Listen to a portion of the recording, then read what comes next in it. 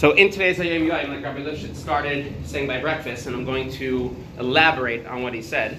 The Hayom Yom basically says the message that when you want to rebuke your friend, when you see your friend doing something that he should not be doing, and you want to tell him to stop, and you want to tell him not to do it.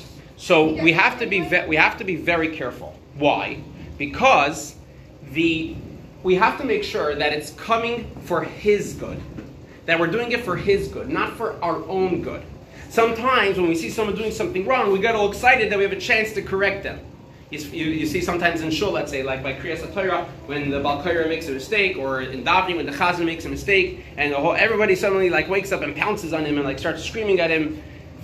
If you want to correct someone who's making a mistake, that's fine. But it has to be that you're doing it for his good because you feel bad for him. You're his friend. You want to help him. You want him to do the right thing. So you want to explain to him what the right thing is. Not that it should be coming from your own ego. Oh, look how good I am that I'm able to correct my friend. And the difference is, because when we do it in a way that's good for them, that is for their good, then we're careful with their feelings.